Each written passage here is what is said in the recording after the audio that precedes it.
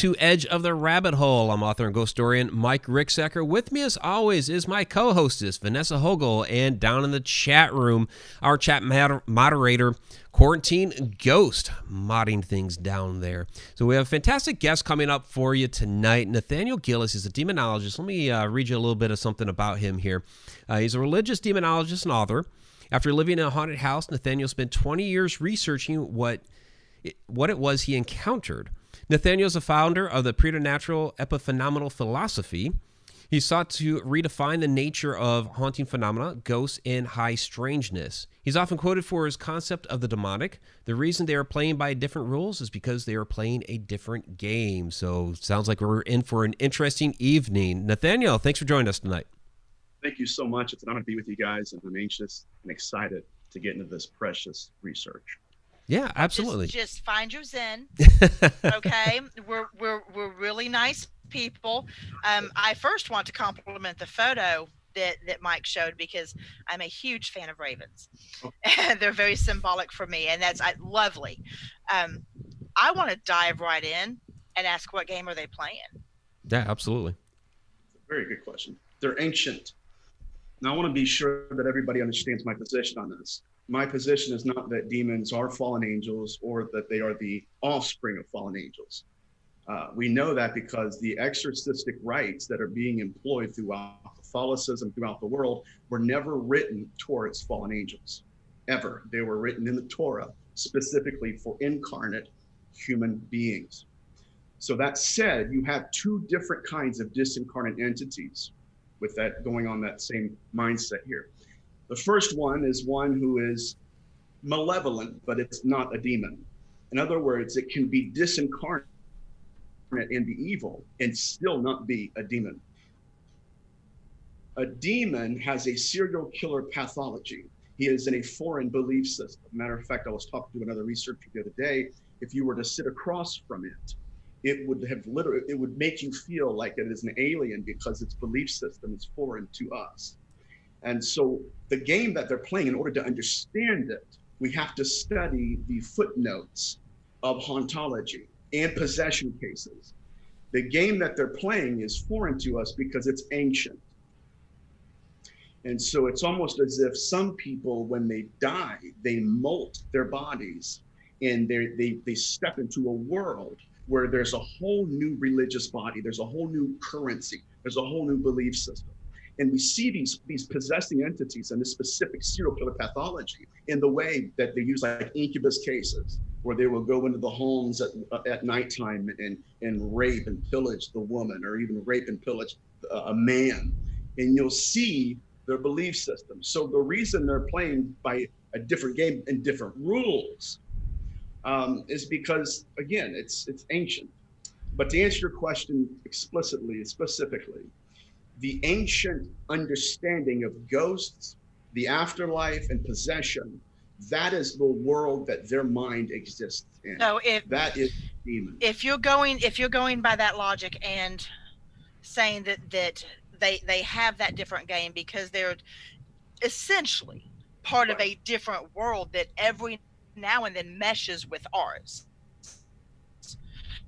is that part of a more cosmic game to keep balance? Not at all. What we're dealing with is a good question as well. As far as I can tell in my research, these possessing entities they first possessed statues in antiquity.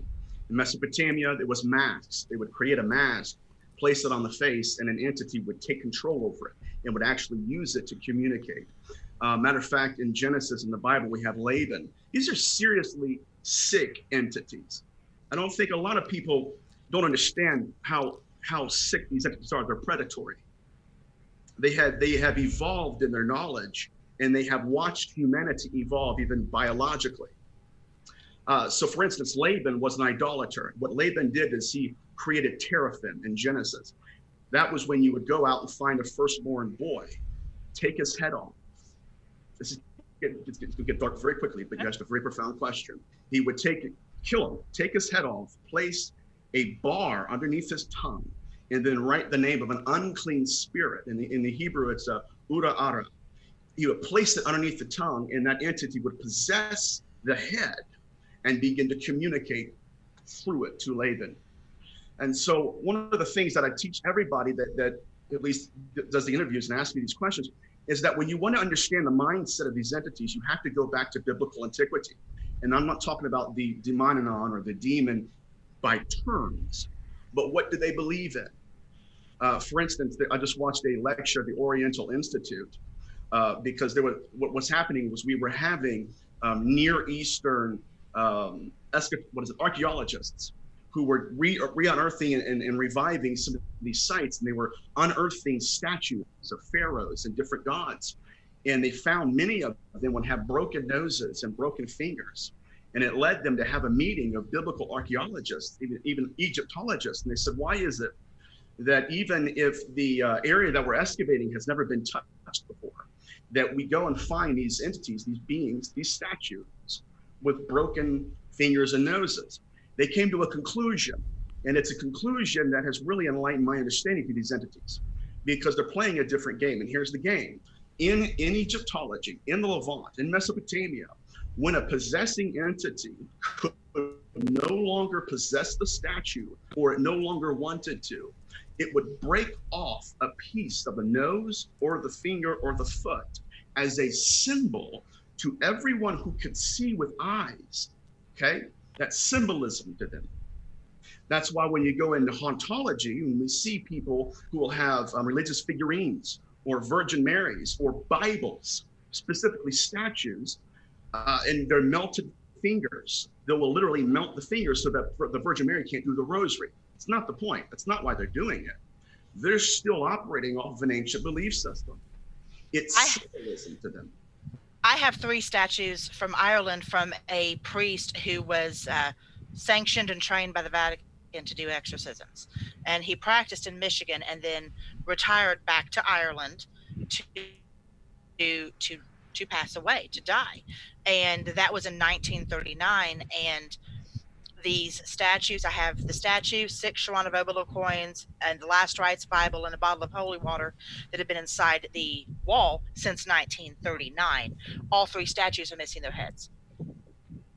I didn't know that. That gives me chills. It's they're right here next to me. Yeah. The question, yeah, demonology is see, okay, here's what I dislike about much of the demonology, modern demonology, is that we're trying to look into the future for answers. We have to look into the past. Mm-hmm. When you're dealing with a malevolent possessing entity, it's possessing for one reason only. It is disincarnate and it wants a body, period. Now, the serial killer pathology that I have been researching, I was on the Moore Show a while ago, and he's doing a docuseries on just serial killers and everything. We got to talking about the BTK killer. The BTK killer shares a lot of the same pathology. Now, what do I mean by pathology? It's the way these entities think, right? See, I'll get to the BTK killer in a second, but I want everybody to understand something. I grew up in Pentecostalism. And so I grew up with what's called systematic demonology. I inherited a belief system that said these are fallen angels, horns and hooves. And the more I got into the possession research, understanding what many would call the Dybbuk or the D-book, reading their possession cases, you'll find that these entities are not at all fallen angels. Their belief system's different. Many of them are completely biblically illiterate.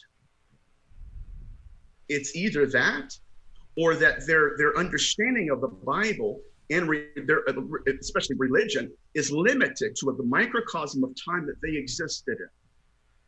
So if you would go to the Levant, let's say if you went to Baghdad, Iraq, 99% of your possessions will be Islamic people who've lived and died. And what's so fascinating to me is because Israel and Levant, Iraq, they're so close together.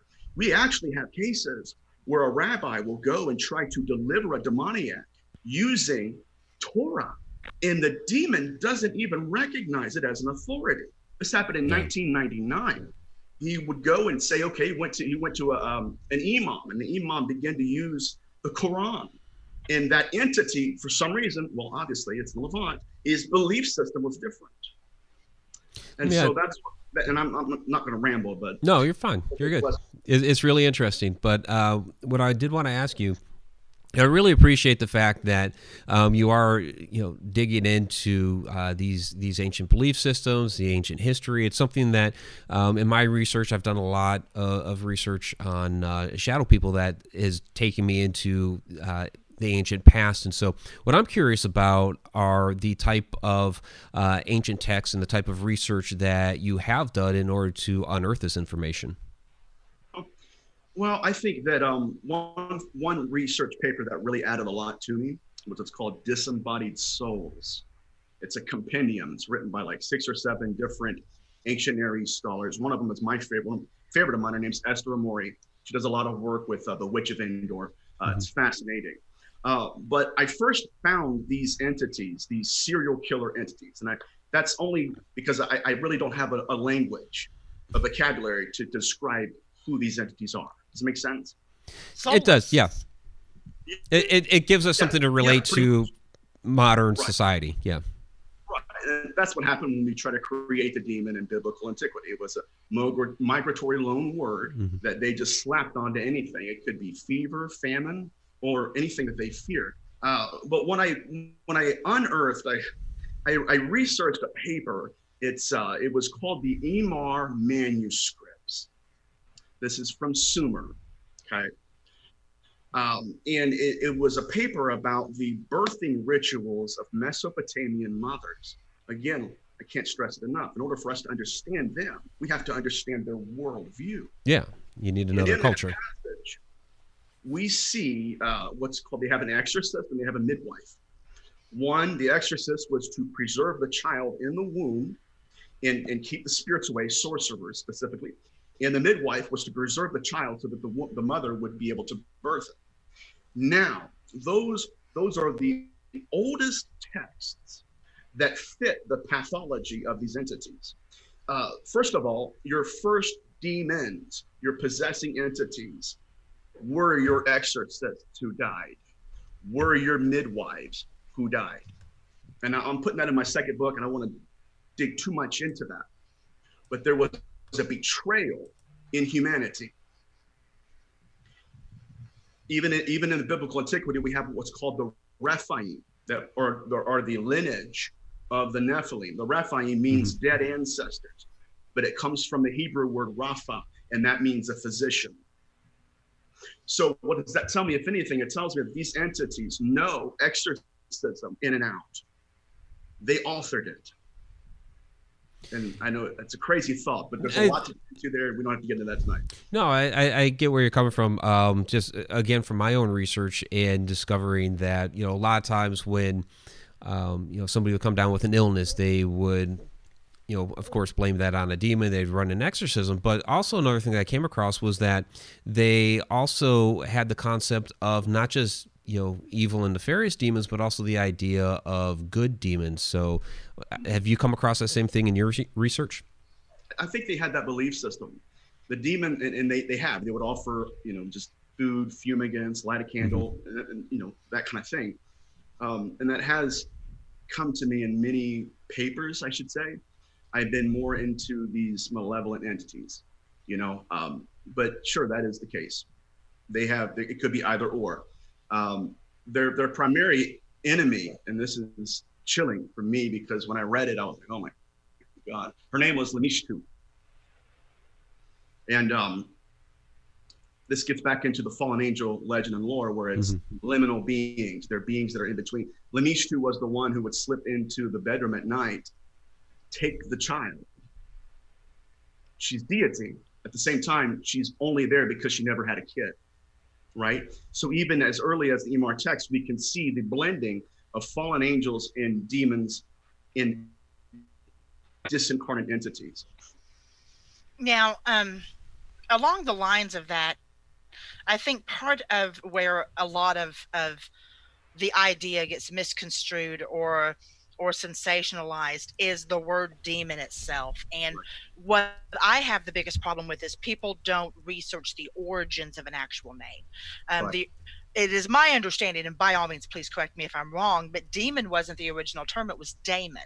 And daemon is a supernatural being that volleys somewhere between gods and humans, Right. which again is a direct contradiction to believing that they are fallen angels. Correct. But that also lends credence to what Mike has said, because nowhere in there, in that definition, does it state that they are specifically malevolent, Correct. nor does it state they're specifically benign. Correct. So it can go either way, which lends to that balance. So maybe when you have somebody that is really in trouble, or appears to be at some points in their life in need of an exorcism, but then at other points of their lives completely fine, could that be a struggle between good and bad daemons? No. I'm throwing some crazy stuff out there at No, you. I like it. I like it. It makes me think. Yeah, I don't think my so. job. I know in Jewish mythology and their demonology, they would call the good possession an extra soul, a second soul, and was called an ibur. Mhm. Now, there's a line that was drawn in the 16th century, because until then, until what's called the age of the demoniac, that's how they thought. That literally you could have someone who would possess you, and it wasn't like a malevolent entity, like you said, and it didn't really possess you. It was just you had a second energy, a second halo, a second soul in you that would inspire you. Well, that fell apart when, who was it? It wasn't a lifeless sleep. Isaac Luria. Isaac Luria had a case where the lady had claimed that she was possessed with a second soul. When he looked at her, he started just diagnosing these things, and it had turned out to be her deceased husband. Okay. And once it turned on her, it wasn't just an attachment, it wasn't inspiration. He had, in real life, he would often rape her. And she was so happy that he had died because she thought, I'm free from him. And now he's possessing her. And that's what really kind of blurred the lines for many of the demonologists in antiquity, 16th century and beyond. But one thing I would like to point out, because you're going in that direction, I think it's fascinating. There's a rabbi, his name was Rabbi Zacuto. He was a Kabbalistic exorcist. He had a woman who came to him, and she first had a case of an incubus. She was sleeping in the night, and something crawled on her bed, and it sexually molested her. It's awful. She thought that was it. That was it. She maybe go gets therapy, gets prayer. Well, it turns out that she was possessed, and when she goes to see Rabbi Zacuto, and Rabbi Zacuto sees the entity in her womb in a fetal position. Wow. Wow. Okay. Yeah. And that begs the question, and it did for the exorcists at that point. They actually joined a meeting. They had a congress, and said, "Is it possible? First of all, was she possessed by her husband, or was she pregnant with him, or was she pregnant by him during that act of intercourse?" Wow. Okay. That's very interesting. And I'm going to explain why real quick. If you go back to Anne Rice and one of her books called The Witching Hour, it actually ends, and she obviously is one who researches very well in what she does. Right. It actually ends, spoiler alert, old book, with something very similar to that particular situation. And upon the birth, it actually comes out almost fully formed within moments. Yep. And that is something to really consider. I have to ask you, when you bring up the 16th century, are you talking about like around the 1560s, 1570s? The reason I'm asking that is because the book King James first, his book Daemonology, and that is where I believe that a lot of people's belief systems that are still intact today stem from, and Exactly. That was the ramblings of a madman. It was. And I don't, well, what we have here though, is we have in my field, my discipline, King James had his demonology, he wrote that. At the same time, Catholicism was also updating their understanding of Satan. It's not just an evil, it's an agent of evil, it's an actual entity. While that's going on, Isaac Luria is creating a generation of exorcists. And his idea was, listen, These demons, horns, and hooves do not exist. What he was dealing with, it's fascinating. The different theologies are going on around the world at the same time. But his idea was that when you're dealing with a possessing entity, it's there for a reason. It is disincarnate. And one of his rites that he would incorporate in his exorcisms is that he had an idea that was fascinating. His theory was that I can heal the spirit in the person. And if that spirit is afflicting the person with their presence, then once I heal the spirit in them, I can heal the person.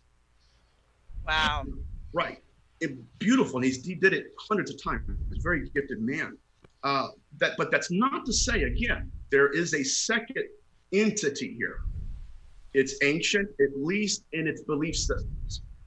Okay. Now, I do believe for 100%, and I've seen it in some of my own cases, where you will have someone who will die. And for whatever reason, they are brought into a new understanding intellectually. It's almost as if they walk, it's like you get a new job, or you know, and you realize the ins and outs of something. It's like, I'm just trying to understand and learn this new world. And the world they're learning is not futuristic, it's ancient. So when you encounter a true demon entity, the serial killer kind, you're talking blood rituals, give me a body, I want you to kill someone. I mean, even to the point where, who was it? Jeffrey Dahmer killed a victim, cremated the body, crushed the bones, and fanned the bones in a circular motion outside of his yard. Why? It's ritualistic. Right. Yep. It's very much ritualistic. And when you cast in that fashion, whether it is the ash of bones, whether it's salt, whatever it may be, depending on your belief system, what you're actually doing is trying to create an epicenter of power. And right. That is what I believe he was trying to do. And when you talk about the 1600s, what we also have to understand, as far as the viewers are going right now, if they're thinking I'm crazy, you're talking about the Renaissance, the birth of the Renaissance, which was all about fear and debauchery equal parts. And I believe personally that type of energy feeds the very thing that you're talking about. It's almost as if it takes a door from being open this much to being open this much. Right. Yep. And that's that consent aspect of possession. His last, actually, I think it was Jeffrey Dahmer's only living victim, said that he went into the restroom, came out, and Jeffrey Dahmer was in a trance, speaking in a language he didn't understand. See, I think that the whole idea of possession is a test run. Interesting. How so? Okay. So possession, it's almost as if what we're dealing with are entities that are disincarnate, and they're learning a new belief system. They're learning new abilities. They're learning what matters in that dimension. Does it make sense? Actually, it really If they're coming does. from another dimension, sure, that would make sense. So They're almost infantile in their tantrums. Oh my God, yes. And so that's why it's like, okay, you're dealing with an amateur who's not as biblically literate as some of the others, and they differ. Yeah. They differ in intelligence. They differ in almost every way a human being does. Why? Because they are. And what they're doing is they're introduced into a world where their values in that dimension are different than ours, and they're doing their best to relate to it and learn. Now, the reason I say it's a test run is because we have entities that the serial killer kind they're not actually possessing people. They're literally creating new bodies for themselves. Now, I'm putting this in my second book. In Ezekiel 13, Yahweh calls them soul hunters. Okay. Who will go into the... I'm sorry, go ahead. No, that's interesting. I'm just kind of curious. Okay, so essentially, it sounds like to me you're calling these actually interdimensional beings, correct? Yes. Okay. What dimension are they coming from then? Or do we not know? Whatever it is that follows us or we step into at the moment that we dispossess our body. And the only way I had encountered this is not through understanding, seeing shadows or whatnot, but understanding what they believe in. That's what speaks to me the most. You understand? I can't scientifically prove that they're in another dimension. But right now, I'm dealing with a different belief system that even demonology is still trying to grasp our minds of. And I want to say this. Everybody, are you guys familiar with Genesis 6, the Nephilim? Yeah. Okay. A little. Okay.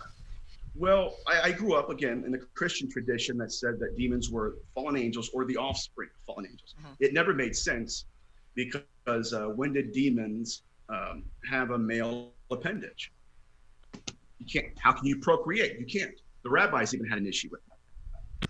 Now, what's interesting is what's called in the Midrash, which is extra canonical writing by the Jews. They had a guy, his name was Rabbi Hosea.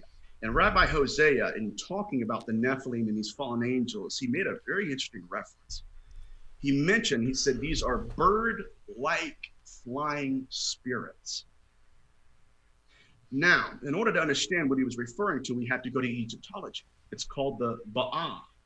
It's it's the belief that when a person dies, their soul leaves their body and flies like a bird. Now, necessarily with wings. Exactly right. And I will say this, I'm putting this in my second book, and I'm not even trying to market it right now or anything like that. That's not what I'm saying. But I will say this, when we see these UFOs in antiquity, we see reliefs and steles of a ball with wings. That's not a UFO. That's a disincarnate soul. It was always a disincarnate soul. But let's get Nephilim. Now, here's what we're doing. Here's what they're doing. In Genesis 6, according to what's called the Apocryphon of John, it's a Coptic manuscript written and preserved by Egyptian monks in the 2nd century. Okay? Follow me? Yes. We're good? Yeah. This gives us a window of insight to truly possessing entities. Okay? We have the amateurs who are transient. They'll come and go. They'll come and go. And then we have the masters, the hooded ones, is a reference that I often say. Now, they were in Genesis 6. This is what the Apocrypha of John says. For everybody who's watching, think about what I'm saying and ask yourself if this sounds like an incubus case. It says that these angels first took the appearance as these wives' husbands. Wait a minute. That means that they're not married to them, right? The angels didn't marry women. No, they appeared to them as apparitions that looked like their husbands. Then they had intercourse. And the text says something that has grieved me since I read it. I mean, I have screenshot it.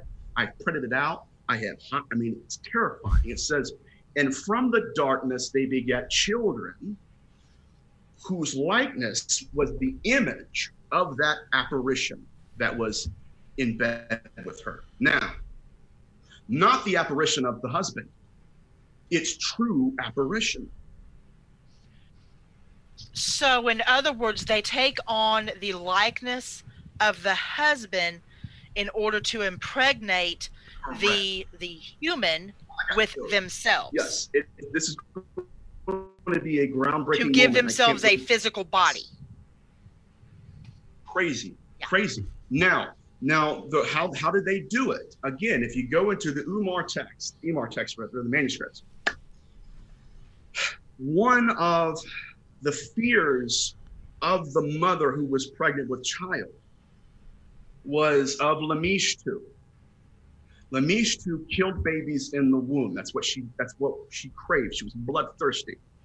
But this gives another clue as to what they did in Genesis 6, and here's why.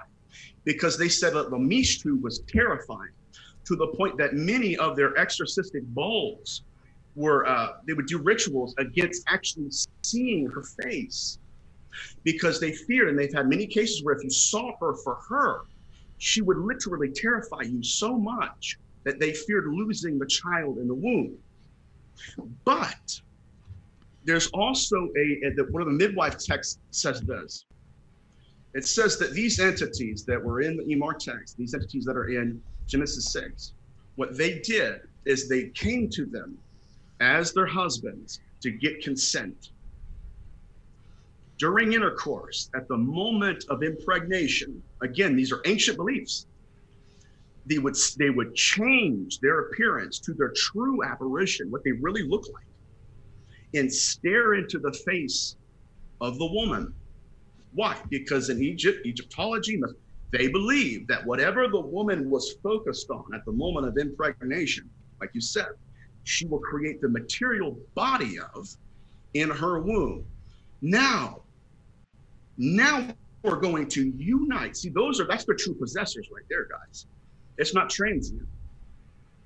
I want a body for me that looks like me.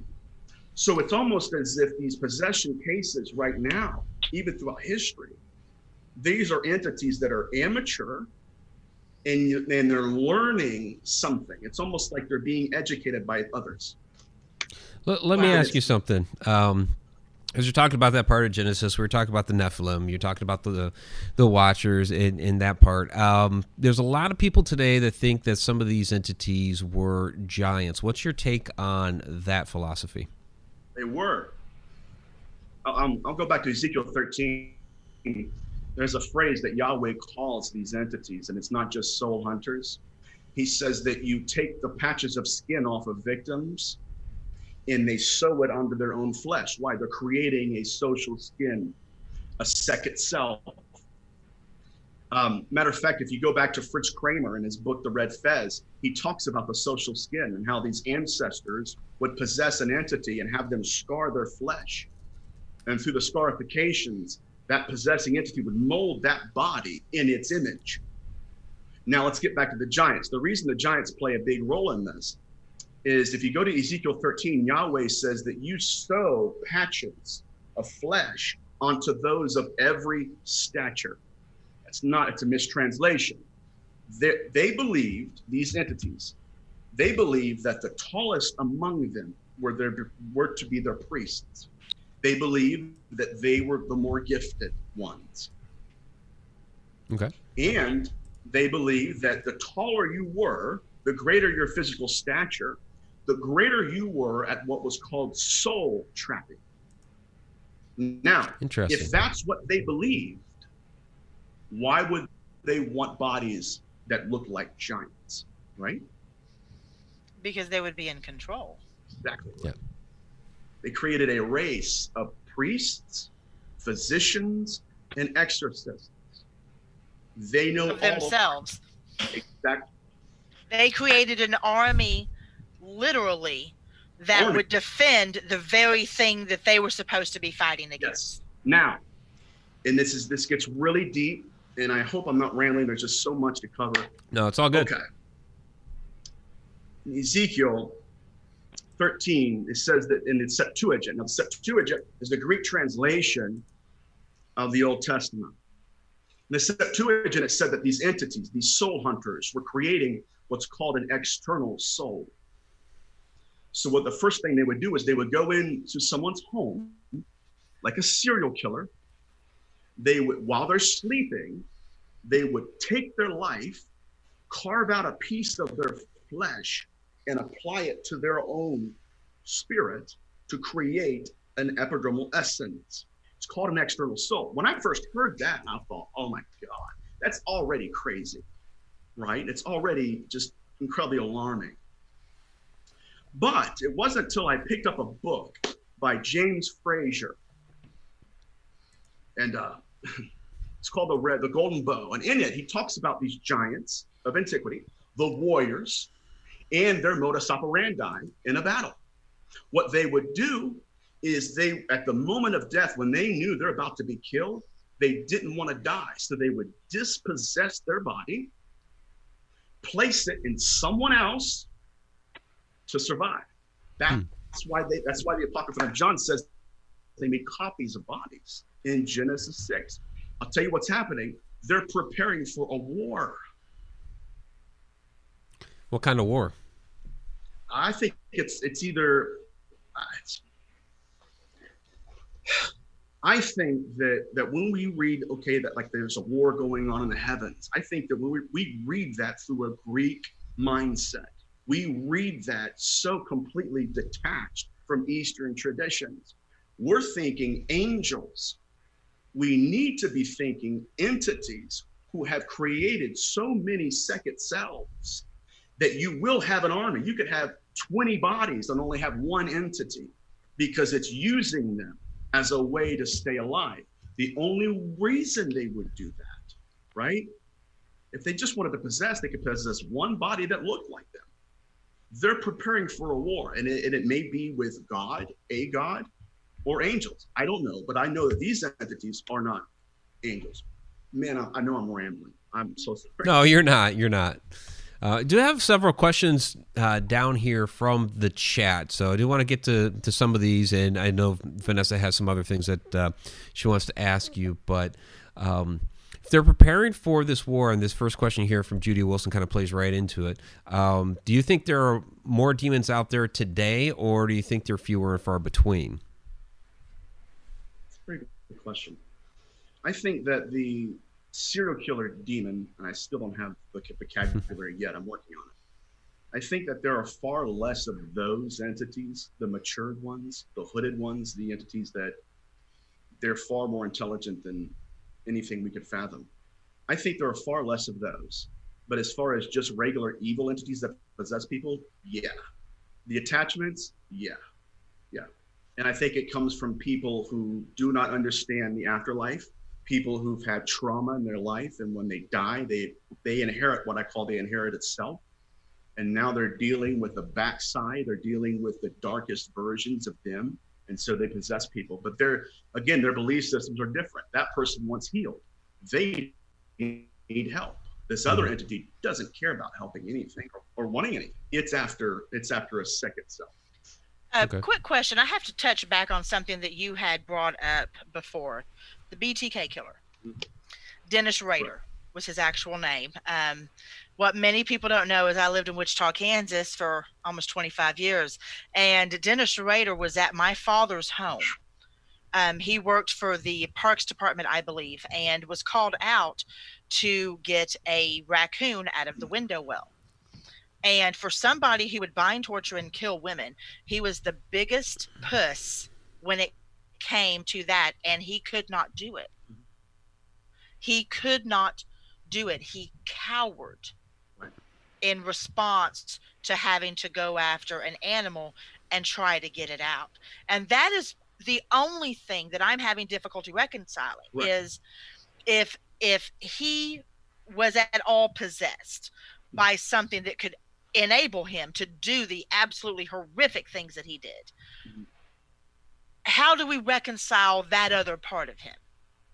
How do we do that? Okay.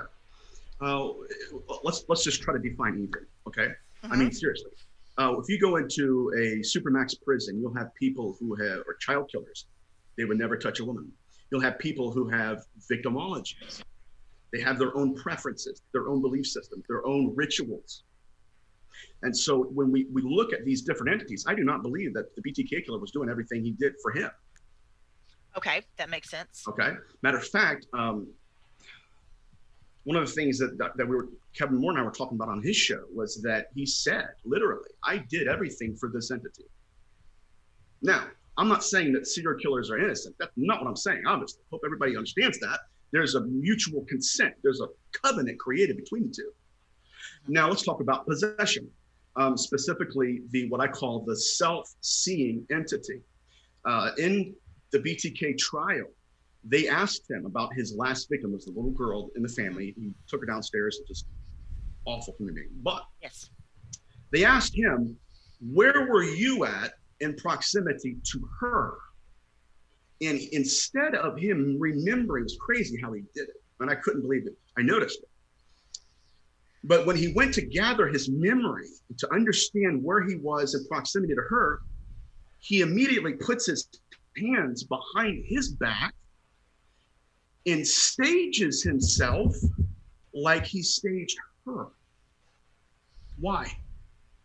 God, it's chilling. Why? Okay, yeah, that's actually, because whatever it was, if we're following your line of thinking, whatever it was that was possessing him was putting him in the position of the victim. And and he knew that the best way to remember the most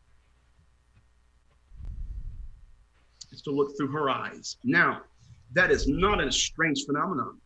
It really isn't. I know it's new in psychology, but it's a self-seeing entity. When you go to, like I said, Fritz Kramer, the Red Fez, he went to Haiti And another alarming thing that these people told him about they had a guy that was possessed, and everything. He said, listen, he said, they said, Fritz, we're going to go see this guy. He's possessed with an ancestor. And he said, okay, guys. He says, so you want to go and see him? He's a brilliant man. They said, no. We don't want to go see him. They said, what do you thought that's what we're doing? He said, no, we don't go see the ancestor because we want to see the ancestor. We go to see the ancestor so that we can be seen by the ancestor. So these entities are self-seeing. Interesting. Wow. That's why Interesting. Yeah, it's fascinating.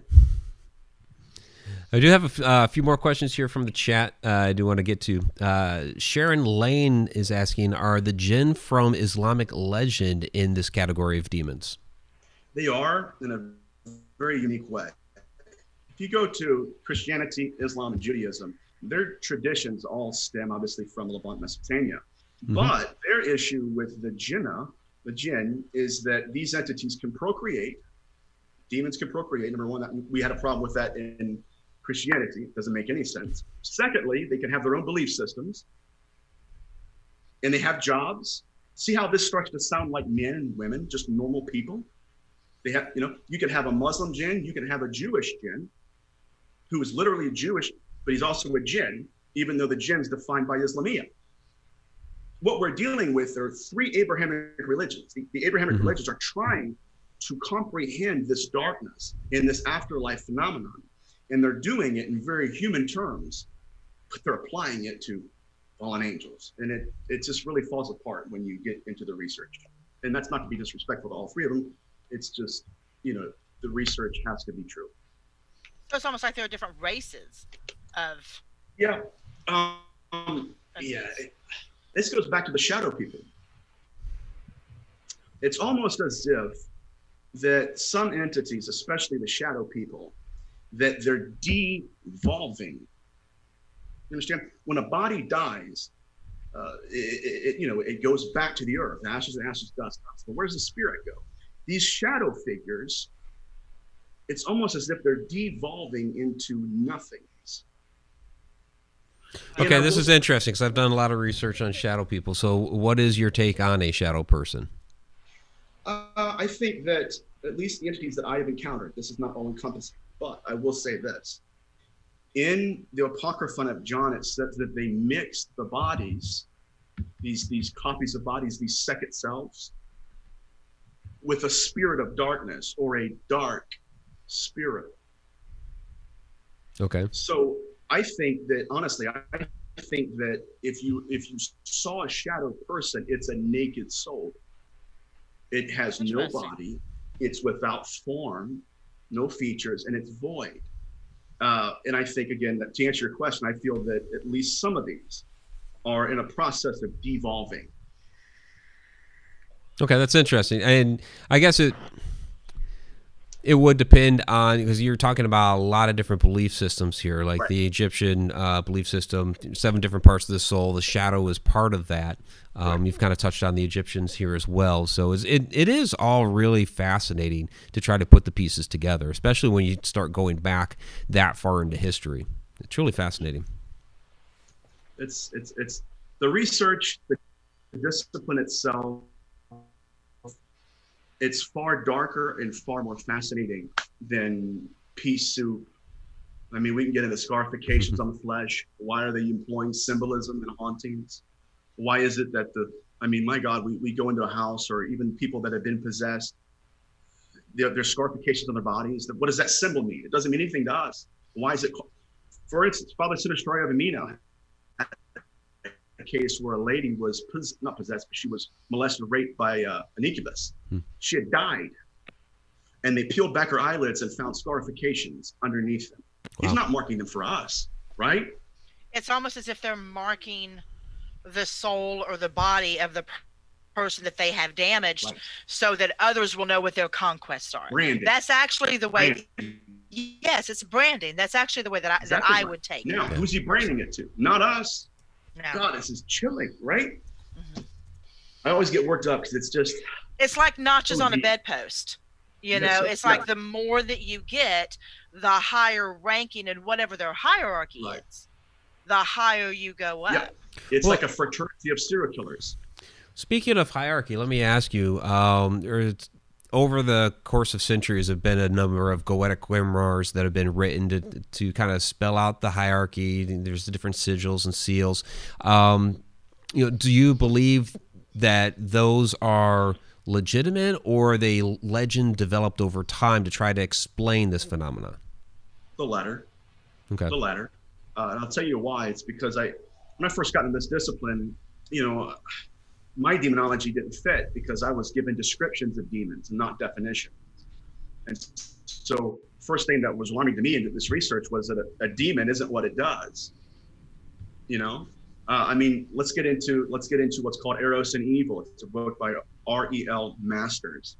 And he goes into the medieval period and talks to witches, and he doesn't talk to them obviously, but he records their cases. And many of the demons that they encountered were circumcised. What? Okay. Interesting. Montague Summers, it's crazy. Montague Summers records more than a few cases of his. My God. Where the witch would, and I say, she, the practicer, whatever, God, she would encounter a demon, and the demon would have 3 male appendages. They're all metal. Interesting. Right. Yeah. I would run.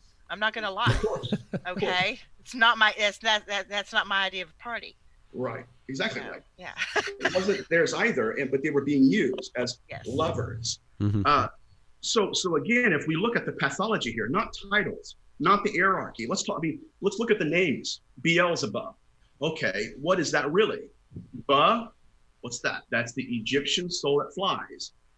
Beelzebub, what? It's Baal. It's the Lord, not a Lord of the flies, right? If we're talking about Lord of those who fly, right? That's a discarnate entity. So if you break it down to the origin of the prefix of the name, correct, then you can actually figure out what it is and what its role is. Exactly. What it believes in. Especially, like I said, when you go into a crime scene, you have to reverse engineer.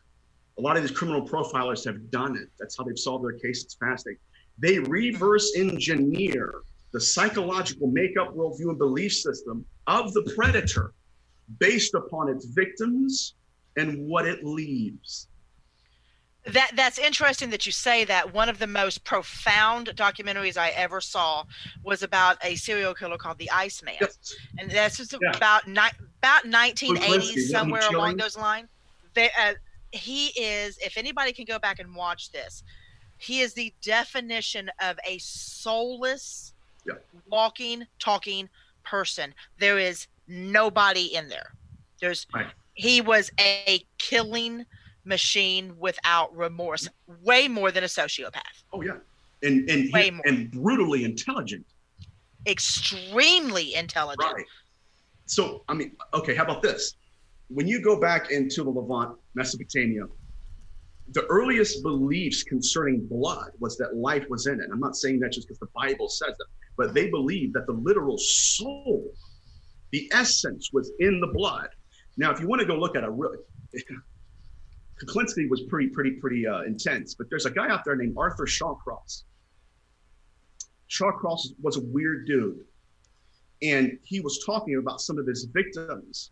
And the interviewer asked him a question, why is it this kind of victim, or why pick this person and not the other? And he says, he goes, I have all kinds of victims. I have no preference.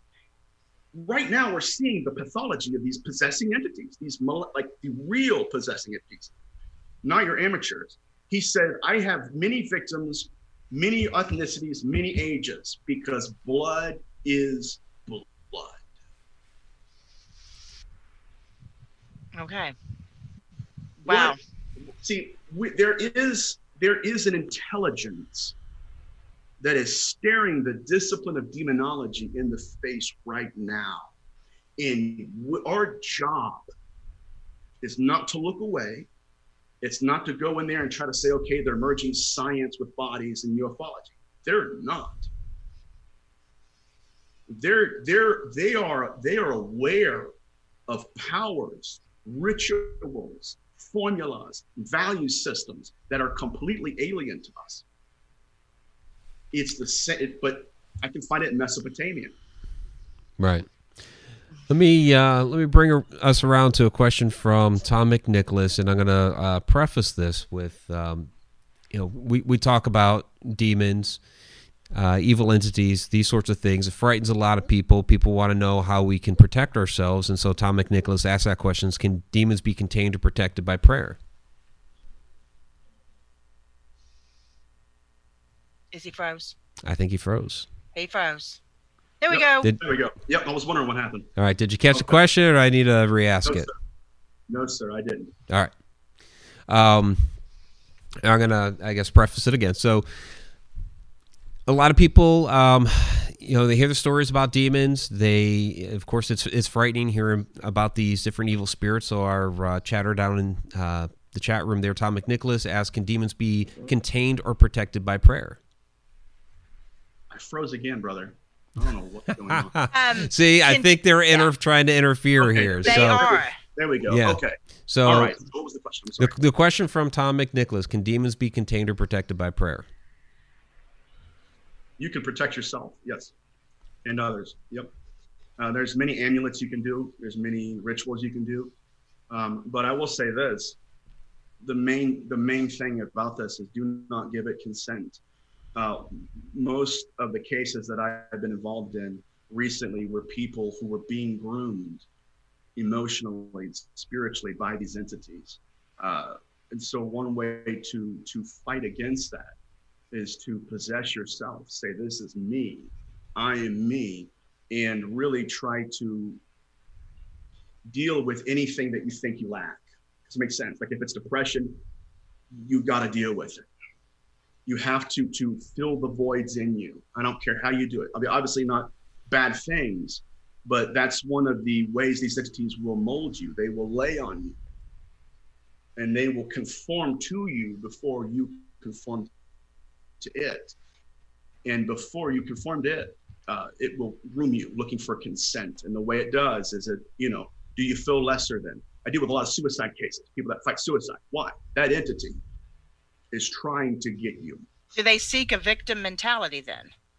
Somebody that is somebody that is easier to break down. Correct. Yeah. Consent. Will you let me in?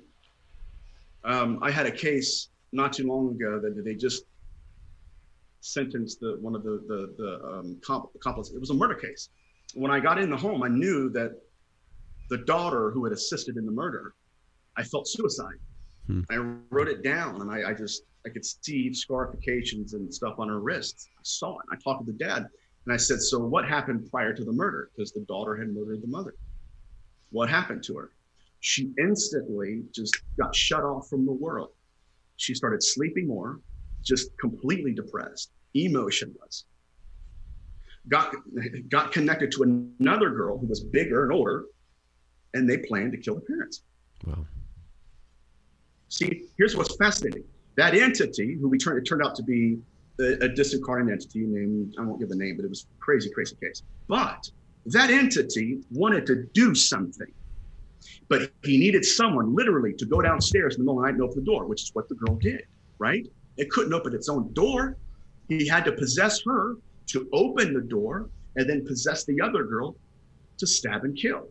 During the actual murder, there was a male voice, a guttural, dark, disembodied voice coming out of her, laughing. See, again, consent. Because consent might not end with you. Yeah. And that's what I tell everybody. So Rick Gabbert asks, he's wanting to learn more about the subject. So what would be the best book on demonology to be able to learn this? You have your own book out there as well. So yeah. Well, I'm writing my first book on demonology right now. This is called Spirit Possession in Judaism. Okay, I'm going to put it up here for you guys. Now, that is not all encompassing. It's not all of demonology. Okay, it's not Catholic demonology. It's certainly not King James. But do what? I giggled because of what you and I were talking about. Well, I couldn't help it. People think that James is it. That's like, Doc, No. no. He was nuts. Yeah. So yeah, this would be a good start. It's called Spirit Possession in Judaism, Cases and Context for the Middle Ages to Present. Now, I'll put the link up on my website or on my Instagram or my social media, Facebook especially, for this book and show everybody where you find it. It's a start. What this will do is this will redeem or actually deliver anybody from thinking that these entities are fallen angels. It's not in the data sample, guys. It's just not there. These are very human entities. Some have different belief systems. Some have different memories. Some need help. Matter of fact, Jaime Vital is an exorcist. He was Isaac Luria's prodigy. And Jaime Vital had a dream one night that his favorite student who had died came to him in the dream and said, "Master, I need help over here. I need your assistance. I'm going to come to you tomorrow." Jaime Vital gets up, works his day, cooks dinner, gets ready for bed thinking, must have been the beans I ate last night, right? No. There's a knock at the door. He opens his chateau, and there's a mother with a 12-year-old girl. And here we go. This is in this book. This blew my entire understanding of demonology away. The little girl looks at him and says, "Master, I told you I would come to you today. I need your help." Wow. Interesting. That's chilling. That's chilling. So let me also grab another one here from the chat. Sharon Lane. Do you think the Viking gods were a part of these interdimensional beings? Titans and all of them, yeah. Yes. Odin and Freya?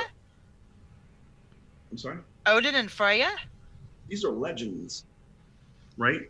They're what's called culture heroes. Now, I didn't understand it either until I began to look into the Rephaim. See, we think, especially in biblical antiquity, that angels fell. Angels don't fall. People die, right? And when they die, you have what are called ancestral cults who would deify their dead. And that's where the word Rephaim comes, deceased ancestors. So yes, that does play into it. The question, they do play into it. But what we have here are it's almost like a convergence of different legends. And it's all the same legend. Beings died and they were elevated. That's why they have human attributes and human desires. They're not fallen angels. They're not ascending. They're humans who, for whatever reason, and this gets back into the ancient belief of ancestor. Not everybody that dies becomes an ancestor. An ancestor is an elevation. And that's where you get titans and all of these ideas of people who live in the clouds. Why? Because the idea is they fly, right? It's all mythology, but it's all intimately connected to the afterlife. And once demonology as a discipline understands that, then that will begin to filter our own research. Yeah, and a lot of these, you see the similar stories from culture to culture over the millennia, originating ancient Mesopotamia. See some of the same stories in the Greek culture, and then the Vikings as well, and then the Roman legends, and so they all seem to play in together. And there's grain of original truth in there, which it seems you've done your research to discover.